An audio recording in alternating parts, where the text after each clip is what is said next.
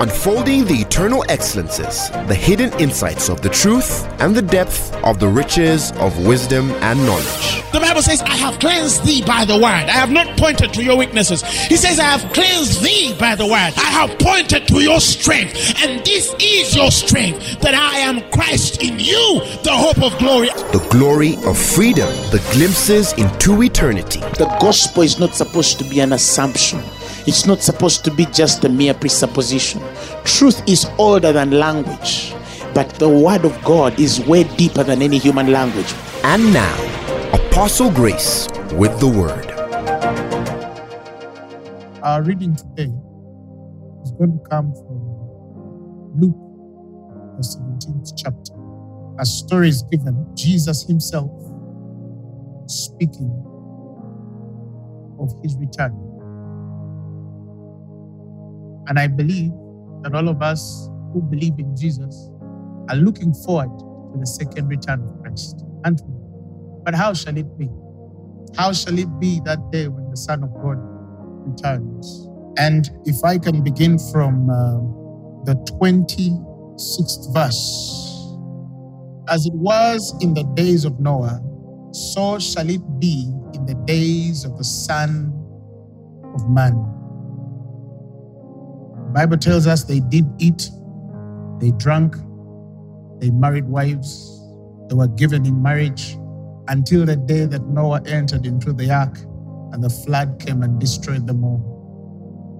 You see, the world was coming to one end, as in the death of every man which did not sit or go with Noah. But many people, or all of them except the household of Noah and the animals, none of them knew that the world they knew was going to be sunk in waters.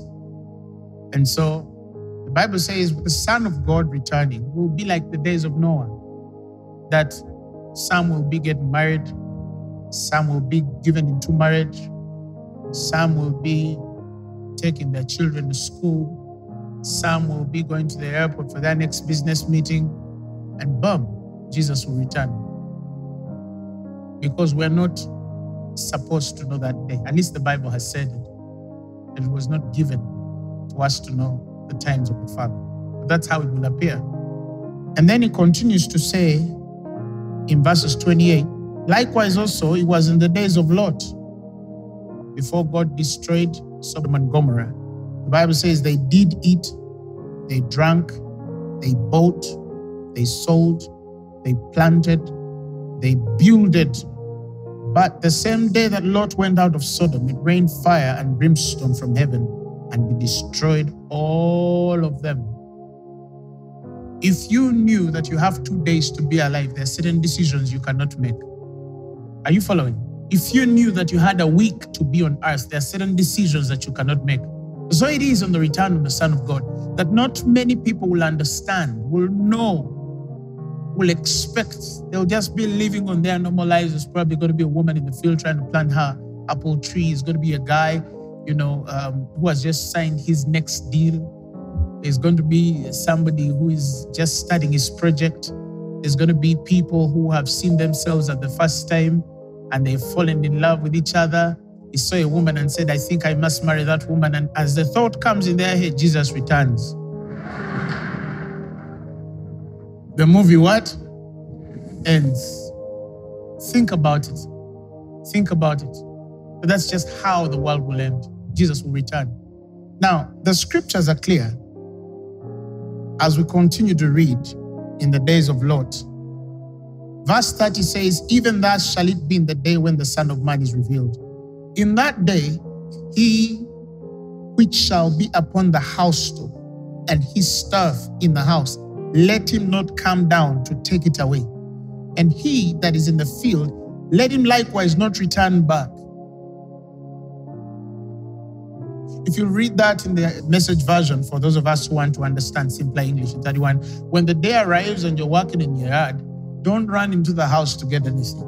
And if you're out in the field, don't go back and get your coat when the Son of God returns, because none of that shall be useful or necessary at all. When the Bible says do not go back, it means there's a possibility of some people who are like that. They would want to go back. Before we go to heaven, Lord, let me pick my mobile phone. Before you pick me, Lord, there's this expensive jacket that my boyfriend just bought me. Let me go with it. I need it. Before we go to heaven, my shoes. Can I carry my Benz too? There are people like that. And then the next portion of scripture says, remember Lot's wife. That's the second shortest verse in the Bible after Jesus wept. John 11:35. He says, remember Lot's wife. And that word kept resonating in my spirit, louder and louder and louder as a siren. It became so loud because God gave it that honor to put it in just one verse. There are many people to remember. There are many people to remember in scripture, but it tells us, remember Lot's wife. And there's also an interesting reality here for you to examine, and later I'll touch a little bit. That if you read Abraham, we knew his wife. Many of the patriarchs and their people, God sort of takes time to explain to us their names and their families. But this woman's name was never known. And there's a reason why her name was never known. I'll get to that a bit later. But it tells us, remember Lot's wife. And the next verse says, whosoever shall seek to save his life shall what? Lose it. And whosoever shall lose his life, they shall preserve it. Remember Lot's wife. Remember Lot's wife. Now, for me to give you the understanding that I believe you must receive tonight, for some of you, I need to go back and maybe make a recap. And for some of you who probably have not read that portion of scripture or the life of Lot, I need to probably give some context for you to understand how we get here. A wonderful man called Abraham, or Abram before, God appears to him and tells him, get thee out of your country, from your kindred and from your father's house, and go to a land that I will what? Show you. And as he's to set off his journey to a land God will show him, there's a nephew of his called Lot. For some interesting reason, this young man, Lot, feels compelled to go with Abraham and Sarah. And so he goes with them. And then they go into Canaan. And when they reach there, the Bible tells us, because of the blessing of Abraham, they began to prosper. The Bible says when Abraham got herds, Lot got herds. When Abraham increased in flocks, Lot increased in flocks. When Abraham expanded in tents, Lot increased in tents. They went expanding and building and building and building and building and building and building wealth. Are you following me? And the scriptures tell us that a time comes where they're so wealthy that they don't fit in the land. The land was overwhelmed by their wealth. If it was animals, they did not have enough places to graze. And even within their servants started to have a couple of contentions. Why? Because the land was not enough for these two men and their wealth. It's amazing that a man can become so wealthy that the land is not enough. Somebody shout hallelujah. It's amazing. It's amazing. But that's just how much blessed Abraham was. But it's important for you to understand that as Abraham increased in cattle, so Lot increased in cattle. Are you following what I'm saying? Now, so he tells Lot, instead of us contending, you pick a place that you might go, and I will stay here. Look wherever you want. And the Bible tells us that when Lot was told that, he started to look to see if we're to separate, where would I go? And then he chose the fertile plains of Jordan. Even if it was you and you're to separate with somebody, and your problem has been that the land is not sufficient to provide for your animals, I don't think you'd choose a dry place. You'd choose a fertile what? Place. So Lot chose whatever was for profit and advantage to him, because that's what wisdom would give him. But let me tell you a mystery here, and I want you to listen to me so clearly. This was not the choice Lot was supposed to pick. Reasonably speaking, yes. Concerning inheritance, no. Because many of us do not understand the mystery of inheritances or the laws that govern the principle called inheritance. The Bible tells us that when Lot left and he pitched in Sodom, and then he built himself houses, he built himself wealth in Sodom. He made wealth there. He was a wealthy man. He was a reputable man. In fact, in Genesis 19, verses 1, when the angels leave Abraham and they go to Lot, the scriptures tell us they met Lot at the gate of Sodom. Now, if you study the ancient texts to study the word called gate of Sodom, or any gate of any city, the most reputable, the richest, the most honorable, the most influential people sat at the gates of cities. Are you following what I'm saying? So when you say that somebody was sitting at the gate of a city, that meant that that man was of some sort influential, was a man who was powerful, and he had a say in the daily affairs of that city or that nation. He was an important, honorable man. And so Lot not only had built wealth in Sodom, but he had earned respect and honor among his peers, those before him and below him. And the Bible also tells us that Lot was a righteous man, that in spite of the fact that he goes in a wicked people, he lives among a wicked people, a lawless people, the Bible tells us that he was a righteous man. In 2 Peter 2:7, the Bible says he rescued righteous Lot. So Lot was what? Righteous. Righteous Lot, he says, greatly worn out and distressed by the wandering ways of the ungodly and lawless. So he goes and lives in a wicked world, but he keeps his righteousness. But he had lost a fundamental place in the way of the Lord. Why? Because when God appears to Abraham and tells him that I have blessed you and you shall be a great nation, Abraham says, how shall that be? For I go out childless, and the steward of my house, Eliezer of Damascus, is now here, that if a time comes and I have to leave this earth, the man that is responsible to take of mine inheritance is Eliezer. Where was Lot? Follow me. You're moving with your brother's child. In African culture, he's actually your son. He's your nephew. And you go to a land of the promise. And God is building an inheritance with you, Abraham, because you're going to become a great nation. He has told Abraham, you're going to become a great nation. And Lot should have known better, because the scriptures are clear. When Abraham increased, Lot increased also. That's what Genesis tells us.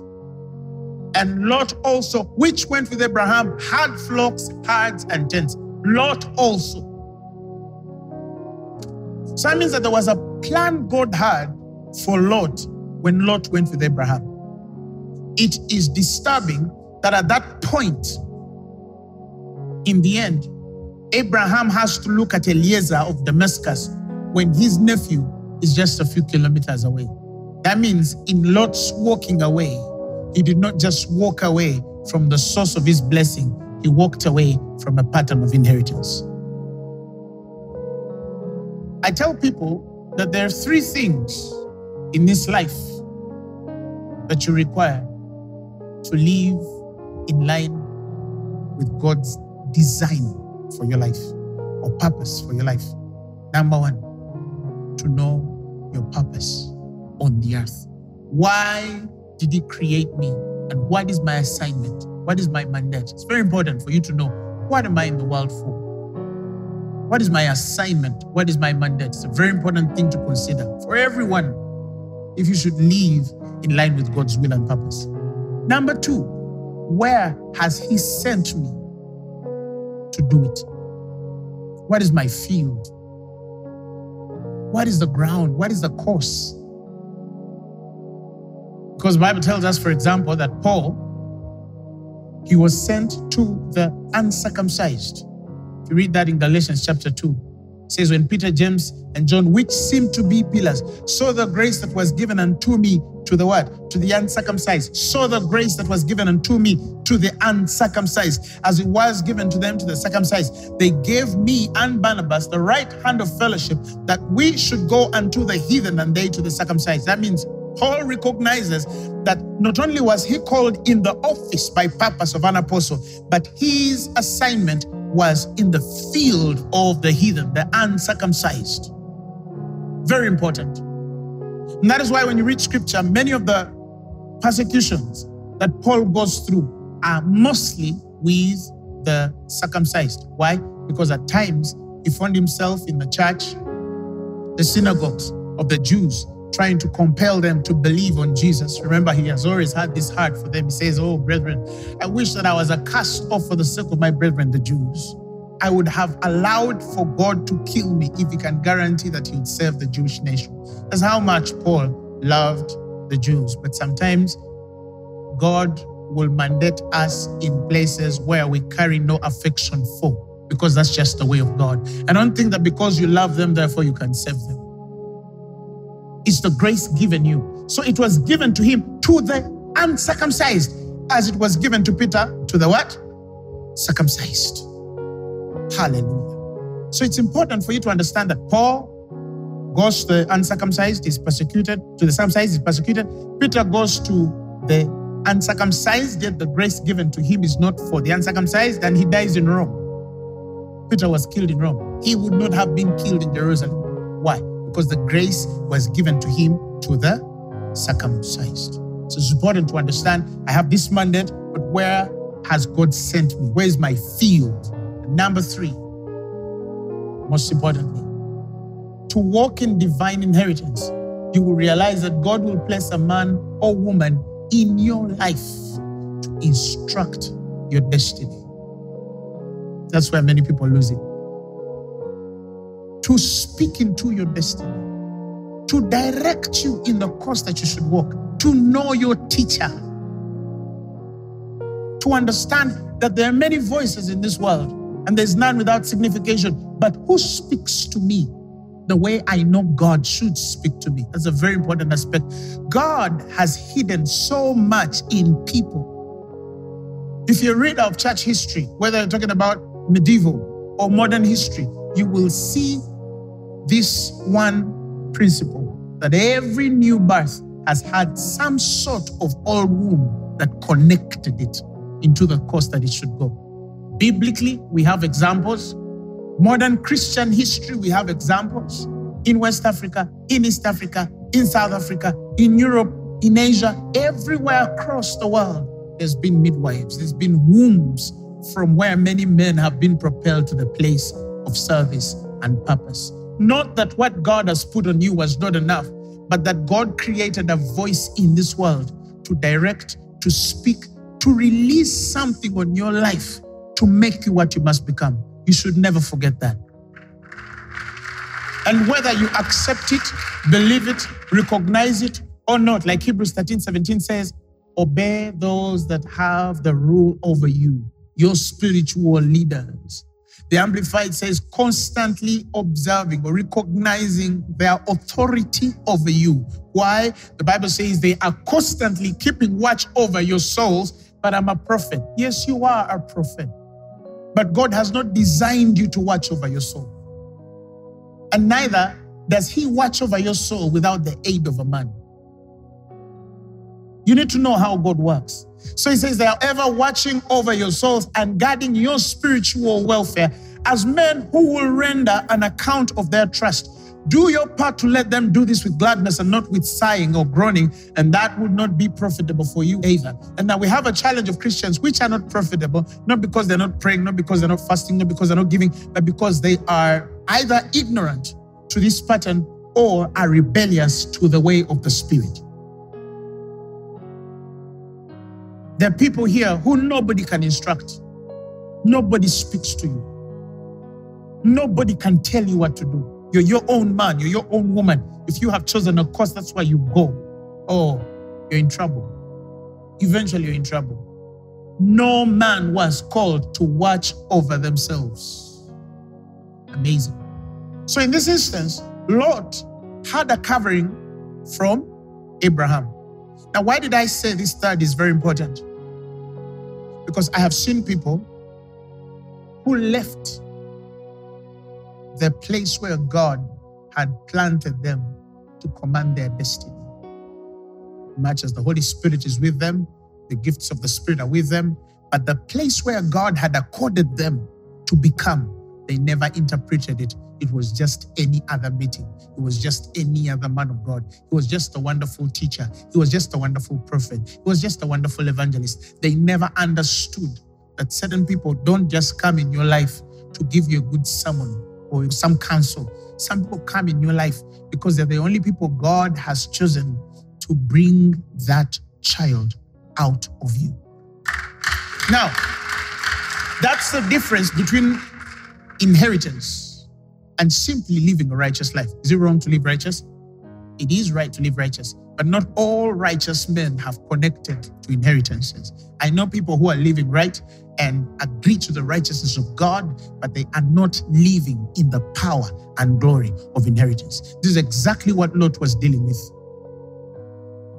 If a man increased in heart and you increased in heart, you just sat with him and increased in heart because he increased in heart, you better understand that when it tells you that it is time for us to separate because I think we are outgrowing this, there should be enough wisdom for you to ask, am I leaving this man because we have become so rich for the land, or I'm leaving him because it is divine purpose for me to leave him? In this instance, Lot was not supposed to leave Abraham. How do I know? Did Lot know that Sodom and Gomorrah were going to be set on brimstone? He didn't. Had he known, would he have gone to Sodom and Gomorrah?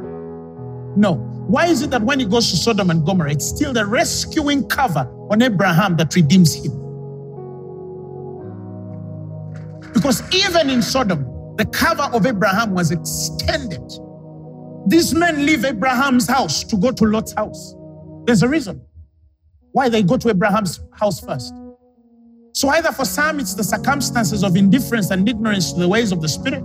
That's number one. Or others, they're so taken by the things of this world that sometimes they choose their own course and not the way of the Spirit.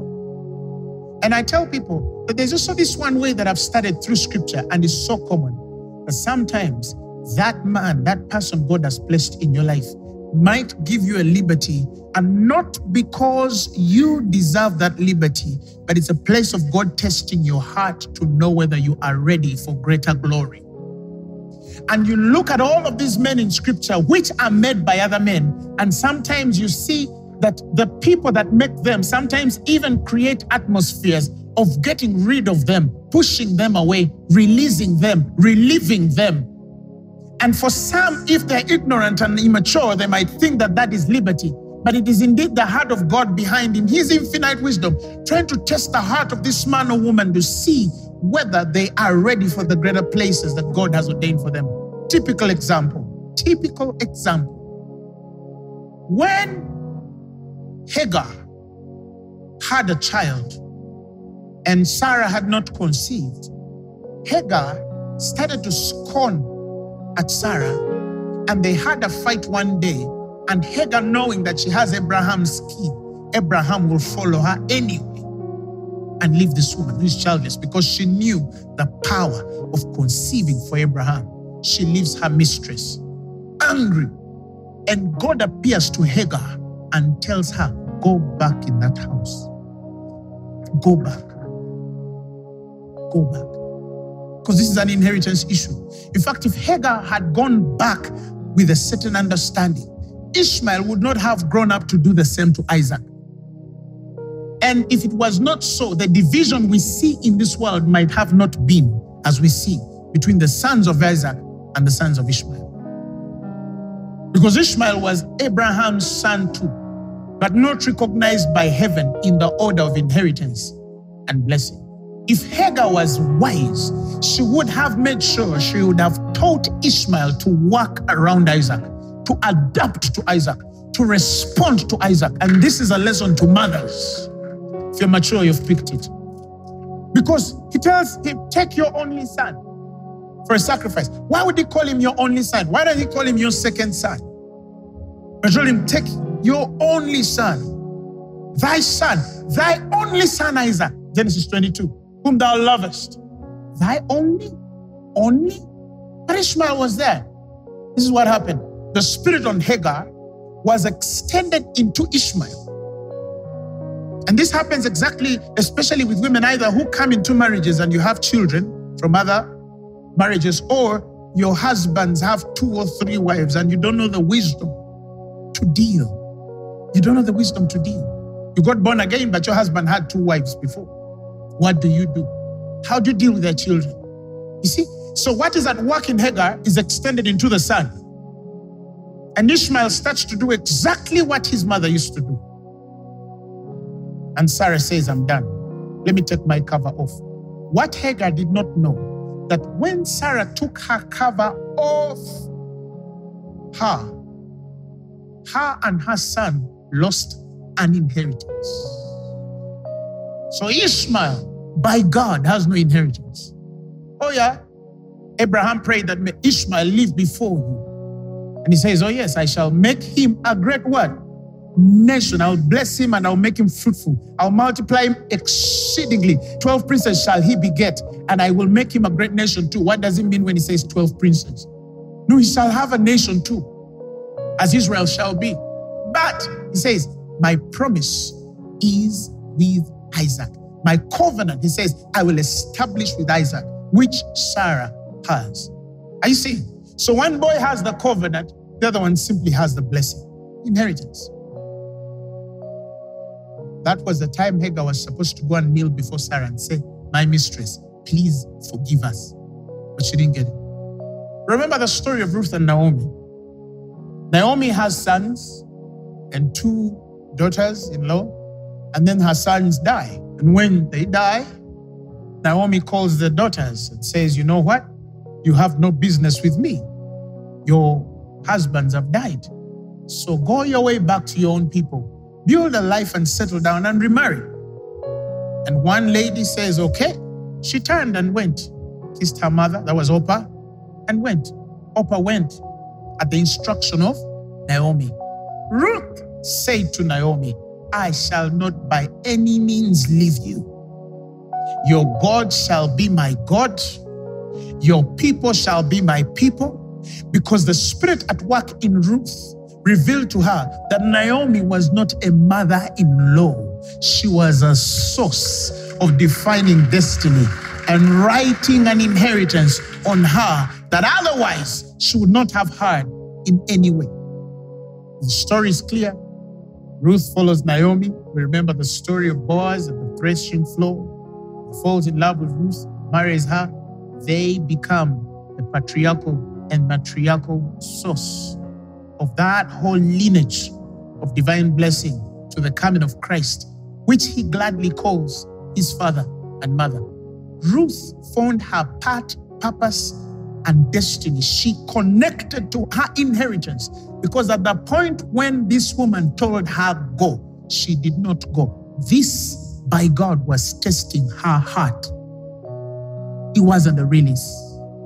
That's why when we talk to a generation that does not understand how yielding pacifieth offense, we are easily offended to walk out of purpose and disconnect with inheritance, even though righteous, and living with what men call predictable grace.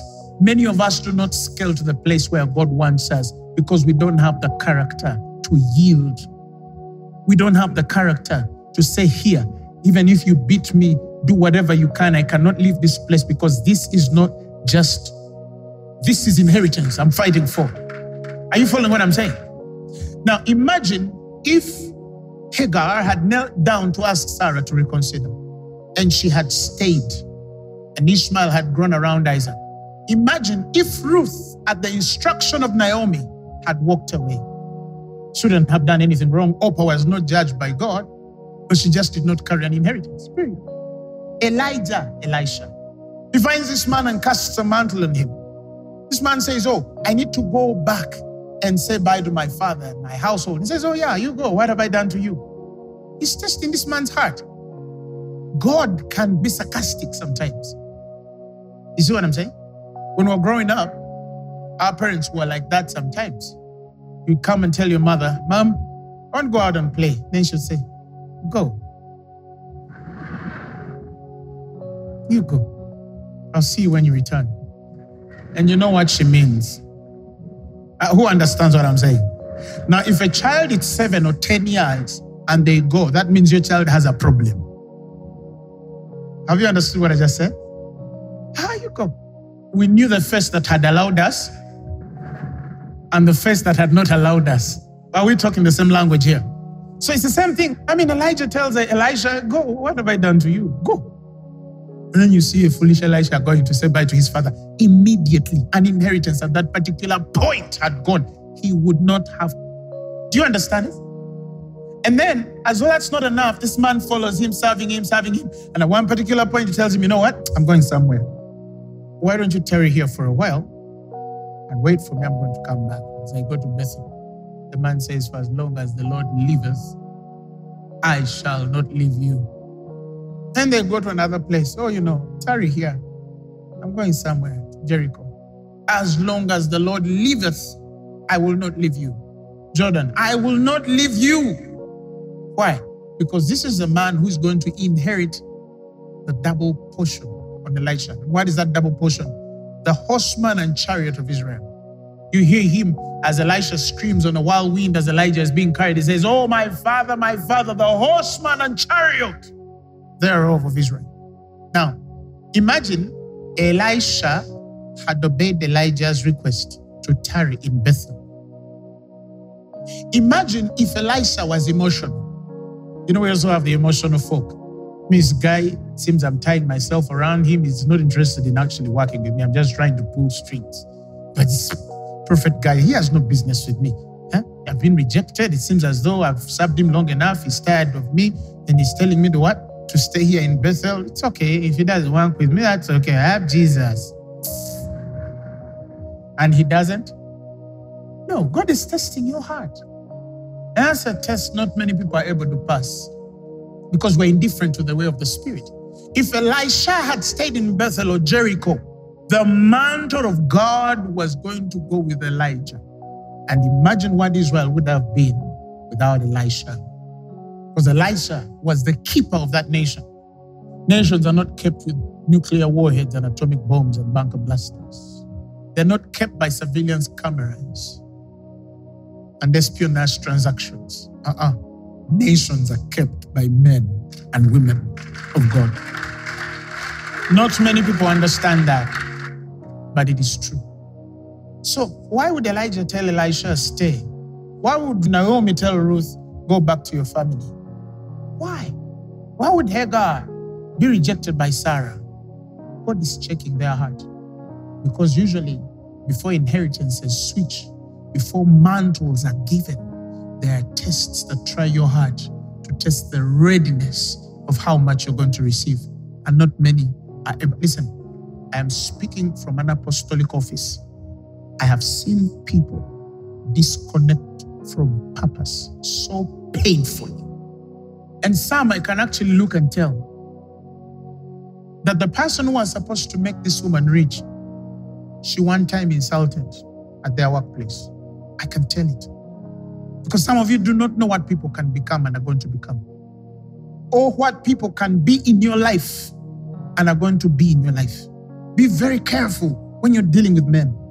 Because some of the people you treat as nothing and scum, some of these are the people in which God has hidden the key of your next place in destiny.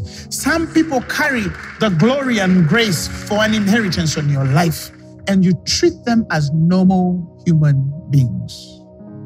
And some of you say, oh, I'll fast, I'll pray, I'll seek God. I have a relationship with Him. Build it all you want. But God has built principles and patterns to guard and undergird this relationship that He has with you. He has built principles. You either learn to work with them or not work with them. I'm just trying to tell you that some of you are where you are because you frustrated the place of your inheritance and you do not know it, because you're not the kind which can even know it. You're not the kind which can even know it. A simple story of a young man who used to come to church, born again, love the Lord. And some silly prophet comes and misleads this young man about the ministry. And this young man sort of goes to that church, and then he fails to fit there and then goes in the world. And when he goes in the world, he drinks himself silly and dies in an accident. When he was here, he had settled. And then somebody misleads the fellow, and now he's drunk. He finds himself in a car accident. He's dead at a very young age. Because sometimes it's not about going to church. Some people cover you in ways you will never know. Some of you might never understand this. Some of you might never understand this. People die every day, yes. And you can't explain their story. And don't stake your life on who died and why, because you might not know the underlying realities or truths of why they did. But be careful with your life and understand that the devil is not joking. He's not playing. He understands the game and he knows what he's doing. Are you following what I'm saying? So, in all of this, if I were Lot and I had this understanding, the moment Abraham had said it, what Lot was supposed to say, I got these herds by you. I got these flocks by you. We can get rid of them. We can find another place to go together. But as long as the Lord leaveth Abraham, I am not leaving you. That was Lot's answer. Not choosing the plains that were fertile in Jordan. That should have been Lot's answer. But he was indifferent to the ways of the Spirit, though in the heart he was a righteous man.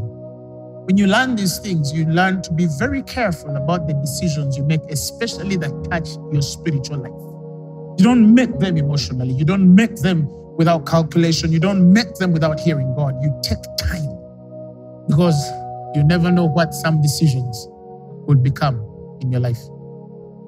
I see people sometimes, and I want to tell them, go and kneel before your mother and say sorry. Some have called individually and told them, go to your biological father. You did this. Go and say sorry to that man, because there's something that he needs to speak over your life. Some of you have even sent you to fellow church members and told you know what? There's even one I called recently. I said, I heard that you had an altercation with this individual. Go to them and say sorry. They said, but Papa, I didn't do it. And I said, no. I'm not saying you did it. I even know you did not do it, but just go and say sorry. I'm not instructing them because I don't consider their place of vindication and the justification of them having done right, but yet me being misunderstood. But there are principles that sometimes will warrant you to be wrong even when you're right, because you understand the price of inheritance. You understand the price of inheritance. So then my father sometimes would call me for the most random things. Go and buy me chicken. I mean, Dad has access to chicken. He's a rich man. He has enough money to buy himself chicken in any hotel he'll want. Why is he sending me for chicken? Why me? You understand what I'm saying? Oh, I'm busy. No. I go get his chicken and get it to him. Why? Because I know the power of my father sending me for chicken. It's not about chicken. Who has understood it? It's not about chicken. It's not about chicken. It's not about chicken. It's about something deeper. And that's what makes me. Oh, no, Mom, I'm busy. Okay, let me do this. No. Why is she the one calling you to take her to hospital when you have 20 siblings who have cars? Why is she the one calling you to buy her food when others have money too? And then you even, you guys don't care. Why is she calling you? Why isn't she calling another person? Understand how inheritances work. Some of you, those things that are inconveniencing you are the things that are actually preparing you. But then you take offense because my papa told me this, how could he not? You understand? He didn't answer my call, and then you get angry. Maybe God is checking your heart. Some of you are easily offended. You're so unstable and too emotional to walk in what God has blessed for your life. And He knows if He should take you there, you'll destroy many. Because with great power comes responsibility. Are you following? Back to Lot's wife. Back to what? To Lot's wife.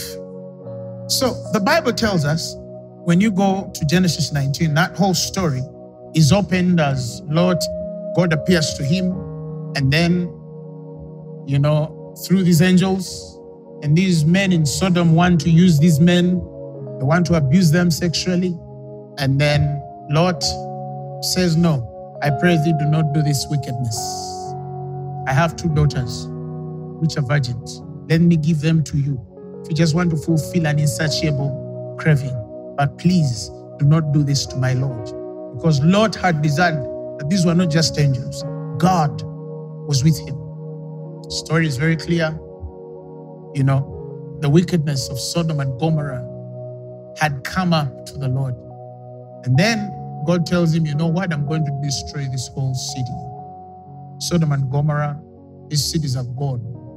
Warn your houses immediately so you can run out. And the Bible tells us in verses 14, Lot went out and spake to his sons-in-law, which married his daughters, and said, up, get you out of this place, for the Lord will destroy this city.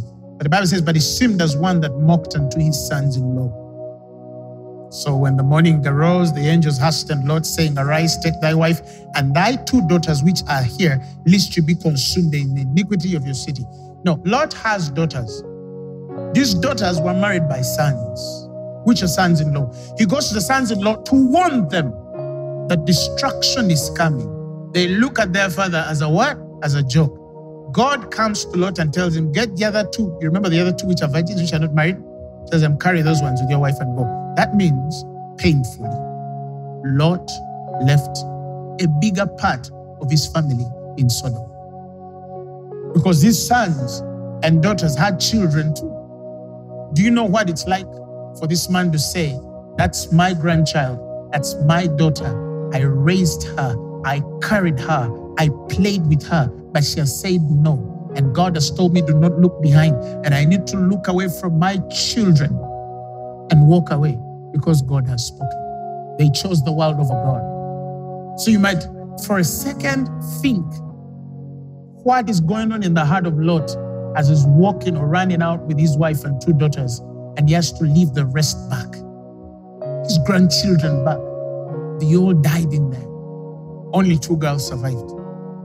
Anyway, fast forward in verses 24.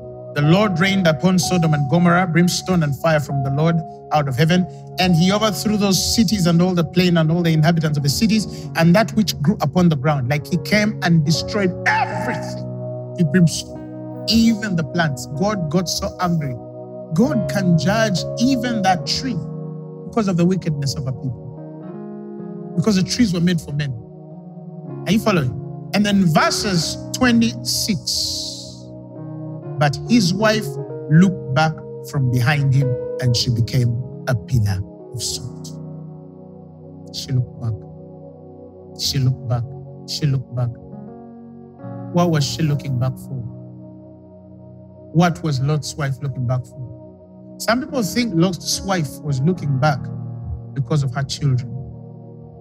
You'd think it's obvious that a mother would be loathing in pain.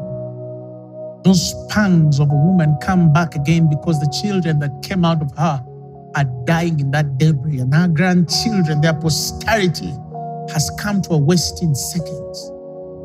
When you go back to look, you realize that that's not why Lot's wife cried. He warns in verses 31, when the day arrives and you're walking in the yard, don't run into the house to get anything. Did he say any person? He said anything. And if you're out in the field, don't go back and get your coat. These were personal belongings, accessories. Next verse, remember what Lot's wife did. So did Lot's wife look back because her babies were burning in brimstone?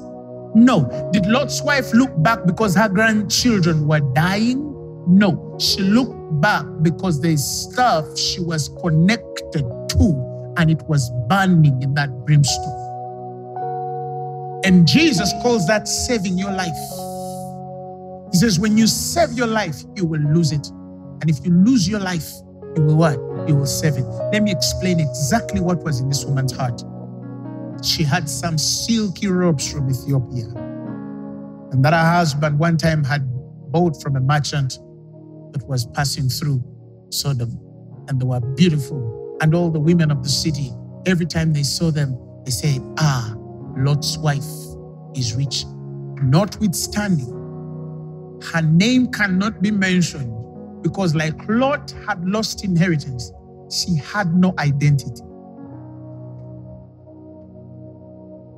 With no inheritance, you carry no identity. That is why when Gehazi eats of Haman what the prophet Elisha had not eaten, the next servant that comes in line at the death of Gehazi has no name. He's called the servant of Elisha until the end of ages. Why? Because Elisha gave up the mind of passing his anointing. When Gehazi died, Elisha made up his mind to go with his mantle. And without that mantle, this servant carries no name. Gehazi to be named in scripture meant he was Elisha's choice for a triple anointing, a third generation anointing of horsemen and chariots of Israel. You get it? So she cannot carry a name because Lot carries no purpose in the inheritance. Are you following what I'm saying? Now let's go back here. She remembered her bangles that were given to her by her sister. She remembered the expensive bracelets that were in her drawer. She remembered her tinctures. She remembered her expensive perfumes. She remembered the wealth they had built. She remembered everything the world had afforded for them. She remembered the comforts there. She remembered her mattress. She remembered everything that she had. And then she said, as a woman who was responding to the instruction of her husband, but her heart was not converted from the world. And God said, remember Lot's wife. In fact, the Greek says, keep in remembrance Lot's wife. Remember Lot's wife. And what was her problem? She had such a love for the world and the things of this world. So I heard someone to preach in 2022 because it's easier in 1970 where there was not much in the world that could offer.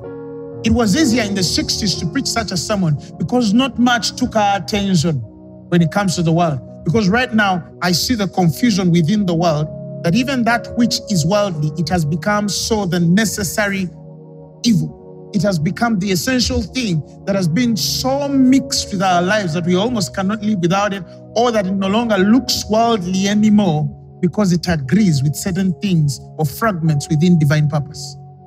And as you see, as the world continues, advancing, the world becomes more and more worldly, quote and unquote. And there's so much that lures every generation. Imagine a generation that did not have television. Imagine that generation. How much was there to lure them? They must have created other places of entertainment. They must have had other options of recreating, and perhaps healthier options of recreating. But look at what this tube brought in the world. Look at the pornography that comes out of California every morning into the world. Look at how many movies are on television. Right now, for those of you who have subscribed to Netflix, you'll understand almost every movie now that is on Netflix as to why some of us cannot work with it anymore. It has to show some man kissing a man or some woman kissing a woman. And that desensitization of these innocent minds that have no clue, and the hard conversation we're going to have with our children tomorrow. How to construct the sentences to them that a man is not supposed to marry a fellow man. They're supposed to marry a woman because that's just the way and the order of God. And even in some nations, some pastors cannot say that anymore. They'll have trouble with the taxes. They'll have trouble with the law. They'll have trouble everywhere. Why? Because the world every other day is becoming more and more crazier. And there's a lot taking our children. How old now does a child need to be to own a smartphone? and how much is available for them when they can connect on the internet. Your children know way more than you do. I've sat down with some parents who even think their children are the most innocent things. And then this kid sits down and tells you stuff and you're like, oh my God, don't tell your father. Let's first pray. Trust me, I'm a pastor. Trust me. You don't want to know. Some of you even save you because you need to sleep. You need to sleep. Lately, I'm counseling 20-year-old kids, 18-year-old kids with HIV, 16-year-old kids, 15-year-old kids. I see this every day. Why? Because the world has taken over. So everything that was complicated, was very simple back in the day because we're not exposed to so much. They were not necessary. The days of weddings in the 80s and 70s, those of you who are around, towards the late 80s, everything was simple. You just need a toilet paper. And I mean, those of you who are in Uganda understand what I'm saying. Come on, help me. You remember those days? Kids these days, decoration 50 million. I'm like, what? Decoration 90 million? Back in the day, guys just needed to get pink tissue, blue tissue, and some of them, which were a bit richer, had green. And then they make 2 lines or 3 or 4, and then they go making them in a circle like that. And then they blow balloons and then plug them. You remember those days? And what are people to eat? Popcorn. Fanta. If Fanta was on the party, some of us would even try to get through the fence to make sure that some bottle crosses. You remember those days? And then some blue bands, and then a DJ who's playing South African music. The whole night, you understand? And then your father's take cheap beer. Very cheap. And the wedding is over. No wedding meetings. For what? To discuss popcorn and biscuit? Because that was food. The food was popcorn and biscuits. If you are richer, a cake, a short cake. You understand what I'm saying? Life was simple. Everything was what? Do you know that in the 70s, 80s, early 90s, the mystery of joy was food? What was Christmas? What was Easter? Everything was around what? Even the conversation, we ate food. So by the time it's Christmas, 2 p.m. or 3, you can't walk. Because that's the day Fanta comes. Some of us used to take soda once in a year. Come on, help me somebody. Our children just sip it and they leave it on the table and say, I don't want soda, I don't want soda. Sometimes I just want to lay hands on them and say, receive it, child. So the distractions today are so many. The voices are many. And John tells us, love not the world. Love not the world. I know this is hard to explain in 2022. He says, love not the world, neither the things which are in the world. Do not love them. You can like, but do not love them. Love is a deep thing. Somebody bought me a very expensive thing. Very expensive. And then they asked me, oh, how do you feel? And I was disappointed in myself, firstly. But I was not feeling the way they thought I should be feeling. And quite honestly, yes, I liked it, but nothing in me had moved an inch. Why? Because the Lord told me many years ago to die to the world and the things of this world. If you buy me something, a new gift, a new gadget, I like it. But I'm dead to it. You get my point?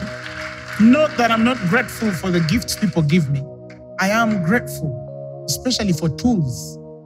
You understand? A phone is a tool. A car is a tool. It's not a luxury. You get my point? Nothing makes my day like what happens in the presence of God. Some of us are so dead. Listen, some of us are so dead to the world and the things of this world that we can't find happiness in anything that the world can offer, however beautiful. Oh, I'm sleeping in a multi-million-dollar house. Apostle, oh, they even cry. Some of us can't cry because we're sleeping in a multi-million-dollar house. But we can cry when certain people come to Jesus. And that is the truth. When I started banking, let me tell you, I went through something when I started my banking days. And I tell people the truth. This is the honest truth. Something happened to me at my primal years of consecration that changed the way I see the world. In fact, my 6 years of banking, the Lord is my witness, I gave all my money to the church. I never bought a car. I never bought a property in my name. There was nothing written in my name except for the shirts and trousers that I had that used to take me to the bank every day. Why? Because I didn't know how the kingdom of God would lack, and I had. You get my point? And I'm not saying this to make you feel bad. I'm only trying to tell you that it is possible to actually die to the world. I'm not saying that you're not going to have the nice things of this world. No, build the best houses, drive the best cars. Live well for God, but be disconnected. That's why I tell people, there is nothing I cannot do without, and there's nothing I cannot give. There is nothing that I have in possession in this world that I cannot give away. It's not there because I'm dead to brick and mortar. I'm dead to gadget. I'm dead to anything. There is nothing in this world that controls me that, I can't go live without my house. Oh, my car. Oh, no. Because I'm dead to the world. That's called conversion. He says, do not love the world, nor the things of this world. He says, if any man love the world, then the love of a father is not in him. And he calls the love of the world the lust of the eyes, the lust of the flesh, the pride of life. And he says, these things are not of the Father, but they are of this world. It's those three things.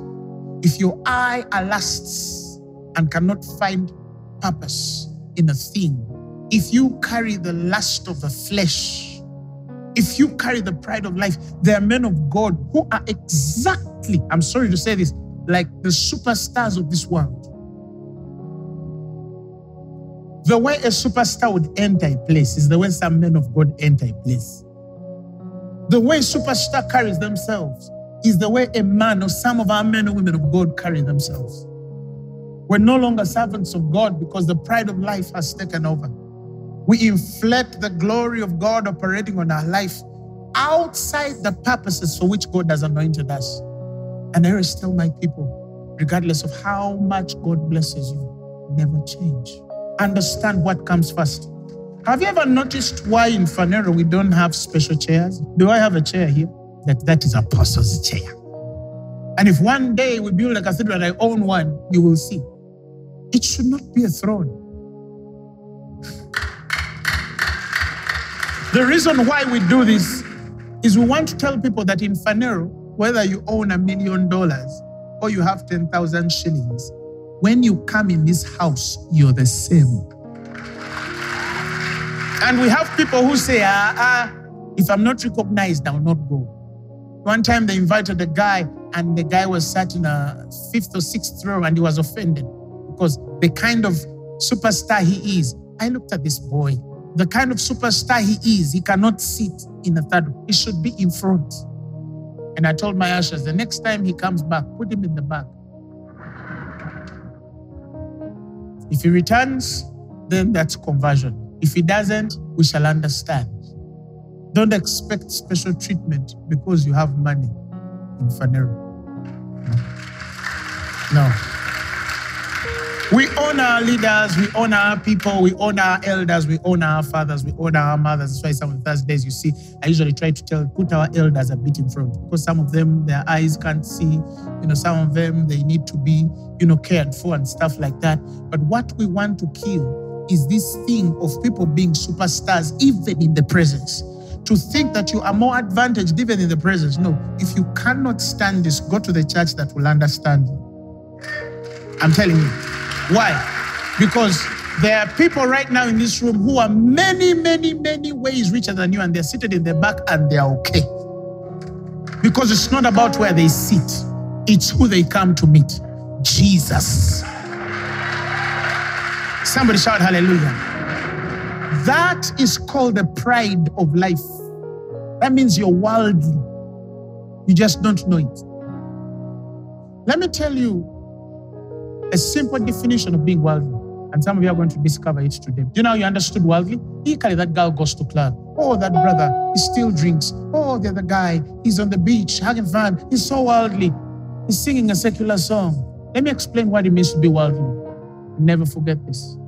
If you can do for the world what you can't do for God, you are worldly. If you can do for the world what you cannot do for God, you are worldly. Recently, somebody sent me a small little statement spoken by the guys who designed TikTok. And guess what? The guy who designed TikTok said that he designed TikTok for two kinds of people. He said, the jobless and the unstable. Some of you have read it. You're yet to discover it. He imagined, what would a jobless person in the world do if they were to sit the whole day with the internet in the house?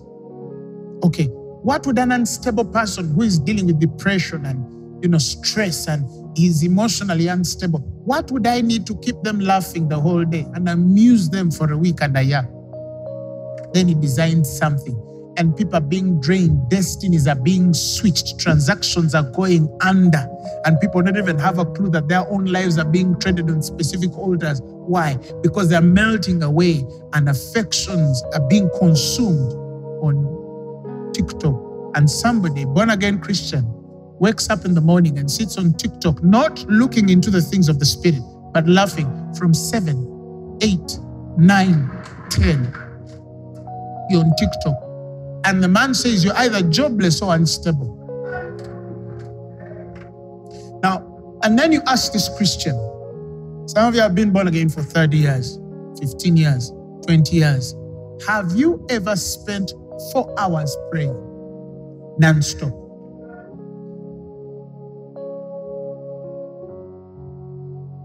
Okay, have you ever spent 3 hours praying non-stop ever since you're born again? If you have, how many times in 10 years have you done it? If you're 30, in your 30 years of existence, how many times have you done that? In your 40 years or 50 years of existence, 60 years of existence, how many times have you prayed for 3 hours? Or even 1 hour?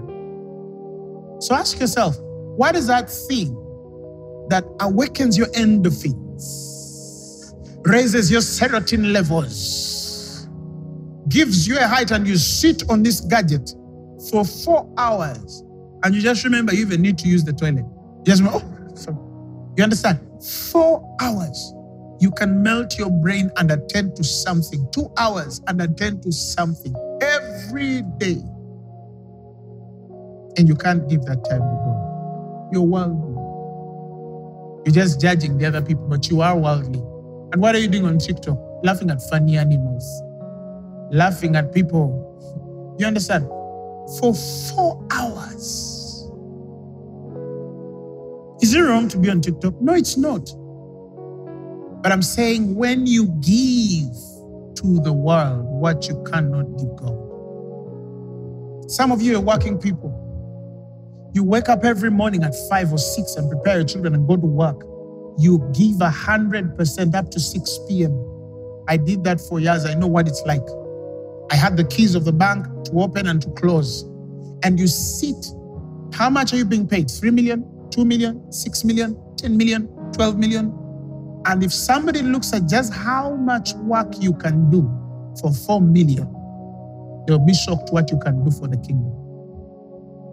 Because for that 3 million, which you wake up every morning from 8 to 6 to work for, and how much energy, how much sweat, how much wisdom, how much preparedness, how much endurance. Some of you endure bad bosses, you endure the scorching sun, you endure everything because you need to go back home with 2 or 3 or 4, 5 million to educate your children. How much time do you give in the things of this God who not only has given you life, gave you that job when you prayed for it in that overnight?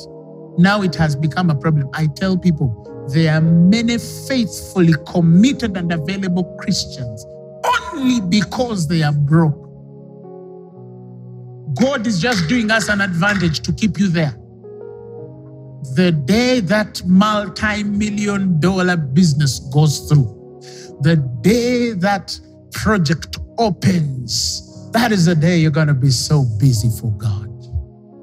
That's being worldly. Remember Lot's wife. Remember Lot's wife. I feel so hurt when I cannot give time to God that I can give anything in this world. Nothing in this world should take more time than the time you give God. I don't care. Oh, and I've had people, oh no, some of you're saying, you serve God. And even us in our workplaces, we do serve God. If in what you do, you actually have a direct influence on the kingdom. But some of you, honestly, there is no even purpose at your workplace. It's not there. You're just using it as an excuse to escape the responsibility and accountability that you owe God. Okay, when you worked, let's just say you worked all of those hours, right? And you earned this money. Did you give some to the kingdom? No. Some of you are even struggling to ask you to tithe, to give in the church. Yet when you used to get drunk, you used to go in the bar and spend 300,000 shillings in a night. That's not money you can put in a basket. But you could have paid it to any girl to sleep with her. You bought her a house, you bought her a car, because you just wanted her body. When they come in the house of God, they put pocket change. Thank you, Jesus. Thank you, Jesus. Do you understand what I'm saying? I know a person who lost about $400,000 in one business. And I asked this person, have you been giving your tithes in your church? Because they were not coming to my church. Were you faithful in the principles in your church? This person says, no, I wasn't. So they could lose $400,000, but they would struggle to tithe. So I asked them, okay, what's the biggest amount you've ever given God in your church? Because I wasn't looking for their substance. I was helping them. He said, I don't know, the biggest amount I've ever given was 10 million. So I tell them, oh, so you are actually more than $400,000 rich, and the biggest amount you've ever given God is $3,000. Do you understand what I'm saying? Because God judges us against what we have, not what we give. Do you understand? There's a man with $1,000 and they're giving 500 to God, or 200. And there's a man with $1 million and they're giving God 1,000. So who gives more? Do you understand what I'm saying? Put God first. I tell Christians, design your schedules around your faith. Don't design your faith around your schedules. Live a life where God comes first. Why do they take you out on a Thursday? Some of you should understand even how the devil works. Why should they take you out on a Thursday? Tell them no. If you want to take me out, book any day of the week, not Thursday. That's you telling God that I honor my debt with you than anybody. Oh, Apostle, does that mean that if I don't do this on Thursday, therefore I don't love God? That's not what I'm saying. I'm only trying to help you understand who you love more. It's not about you loving God. You actually do. I'm not saying you don't. I'm only saying, who do you love more? What do you love more? Your priorities in life should be clear. Do you understand what I'm saying? You wake up and your whole family has put a movie date on Thursday night. That's the day you don't appear. They must learn to work on your schedule. And no, that one, if you need her, don't look for her on a Sunday morning. You will not get her. You'll get her in the afternoon, but not morning. Listen, if even these secular businesses can say at this hour we are not working, we will not serve you. This is a man running a secular business. He can tell you we are not going to serve you beyond 6. If you come at 6, the gates are closed. Learn to close your gates also. You mean those businesses don't want money? They do love money, but they have priorities that are bigger than money. And that's when they choose their priorities above that pay. Learn to choose God over some things. Listen, even if they have a deal, you tell them, if you have the deal, let's meet on Friday, not Thursday. Yeah. You remember, some of you remember when they called me somewhere, I told them I want to come, but on Thursday I can't. Because that's the day I'm with God. I can come another day, but not on the day I'm supposed to be with God, because I can lose millions of dollars, but not that voice. It's not pride, it's my priorities. They're set right. I'm not worldly. Are you following what I'm trying to tell us here? What can you do for the world that you cannot do for God? Why should it be though like that? Why should it be like that? Why should you prefer to give to the world what you can never give heaven? Your time, your skills. Avail your skills for the kingdom of God. Because if you can sweat for 10 million, what about the giver of life? Oh, I can't balance them. Listen, Paul made tents, and yet he was an apostle. You can do all things. But Christ who strengthens you. So what I'm saying, go work hard. Knock yourself out and sweat. When you come to serve God, serve Him right. You who come late every day, is that the time you arrive at your workplace? Can you keep a job coming late every day at your workplace? No, but you're doing that to God. If you can serve the world and even respect its time, what about heavenly time? I have said this again, that you should never find a preacher on the altar. That's disregard of the ways of heaven. I know that our generation, which is too emotional, cannot take some rebukes. Well, the insulters doesn't know where I've come from. Why aren't you late for flights? Why aren't you late for interviews? Some of you are not even late on dates. If Michael says, I'm coming at 6, you'll make sure you come at 5:30, such that you can even get some time to and freshen up before Michael appears. And then you come late in the presence of God. You're worldly, you just don't know it. I'm not saying judge everyone who comes late. No, some people have reasons. They come from far, transport delayed, there was jam. I understand that. You only can judge your heart, not your neighbor, because you don't know what they went through to get here. Some of them even coming now was a miracle. So don't judge people because they walked in late. But I'm only trying to tell us here that we must examine ourselves and see, what have we given God and what have we given the world? Many of us will realize that we are more worldly than we actually thought. If you're serious about living this life, put God first. Put God first. Parents who are raising children, especially you parents, you have the responsibility to show your children who is first in your house. A 7-year-old should not have an option of praying or not praying. Some of you should understand how the world of the spirit works. You're going to give this kid liberty and he's going to get 25 and get on drugs. And you're going to go for counseling every night, praying for your child the whole night because you don't know where he is. Why? You gave him the liberty at 7 to choose God or not? No, there's a reason why you're their father, you're their mother. In my house, if it's 8 p.m. or 9, we're supposed to pray. You will stop praying when you leave here, but when you're here and you're eating my food and drinking my water, when we say we're going to church, we're going to church. I'll never force you to get born again. That's not my part. But when it comes to church, you pray. Do you understand, parents? Those things of don't force the child. What do you mean don't force the child? Don't force the child. Raise up the child in the way they should. Should is not negotiable.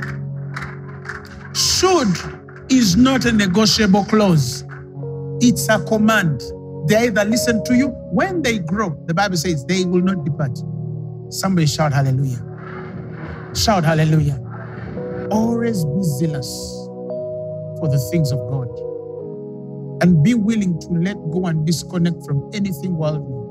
Don't look back. Don't look back. Because many of you, by doing that, you're losing your life slowly. But because in losing your life, you've actually had the comforts of riding in a better car, sleeping well, and wearing a nice cologne. You carry no difference. You don't understand the difference because you become so delusional about what it's like to live real life. The comfort and blessing of a man is not in the abundance of things. No. It's in that relationship that man has with God. And to keep that flowing, we must understand our true priorities. 2022 is hard to preach such sermons, but we have to preach them. People must wake up to the things of God again. You see, anniversary time, we have a very wealthy person in this house. And we went street preaching. And this person was on the streets clapping. I was blessed. Because for the first time in my nation, I saw a multi-million-dollar person standing on the streets of Kampala Road to tell the world that it was not about the money they had on their accounts. It was about this God they believed. And I imagined how many friends they worked with. I imagined how many family members were looking. I imagined how many people were saying, why would this man or woman be on the street? And in the back of my head, I said, this man is free. But some of you, even in your brokenness, you can't testify to a border man. You still sit on borders, but listen. If men in this world have been blessed, and this is the truth, I have been blessed by God. I have been so blessed by God. In every aspect, whether wealth or otherwise, I have been blessed by God. But let me tell you something. Those of you who know me personally, I'm still the same man. I have not changed. I still love and play with kids. I still play basketball with the boys, and I'm fouled also. And I feel that that's what really makes me me. Because I'm dead to anything the world could ever offer. My joy is when I go to bed and I realize, oh my God, I actually blessed this individual. Through me, somebody came to Jesus Christ. Have no better joy than to see the kingdom of God advance in any way. Die to the world. Die to the world.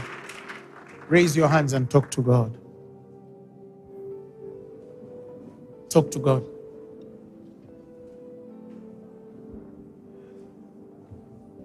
Turn your eyes upon Jesus.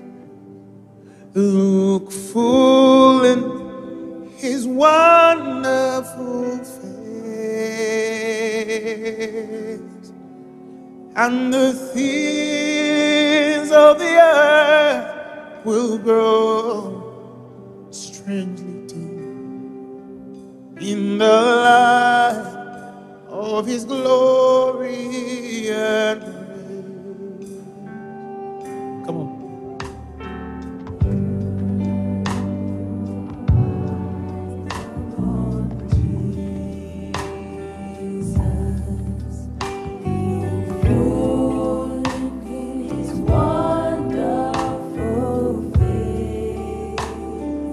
Things of the earth, and the things of the earth will strange in the light of his glory. Sing one more time. When you turn,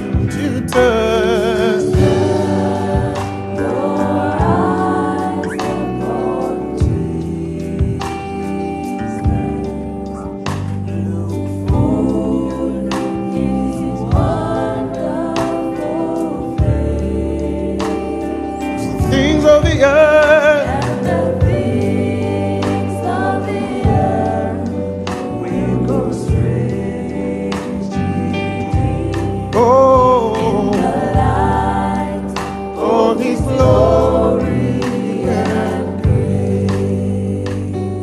The Bible says in Galatians, the 6th chapter, the 14th verse, Paul says, God forbid that I should glory save in the cross of Jesus Christ, by whom the world is crucified, and to me, and I to the world.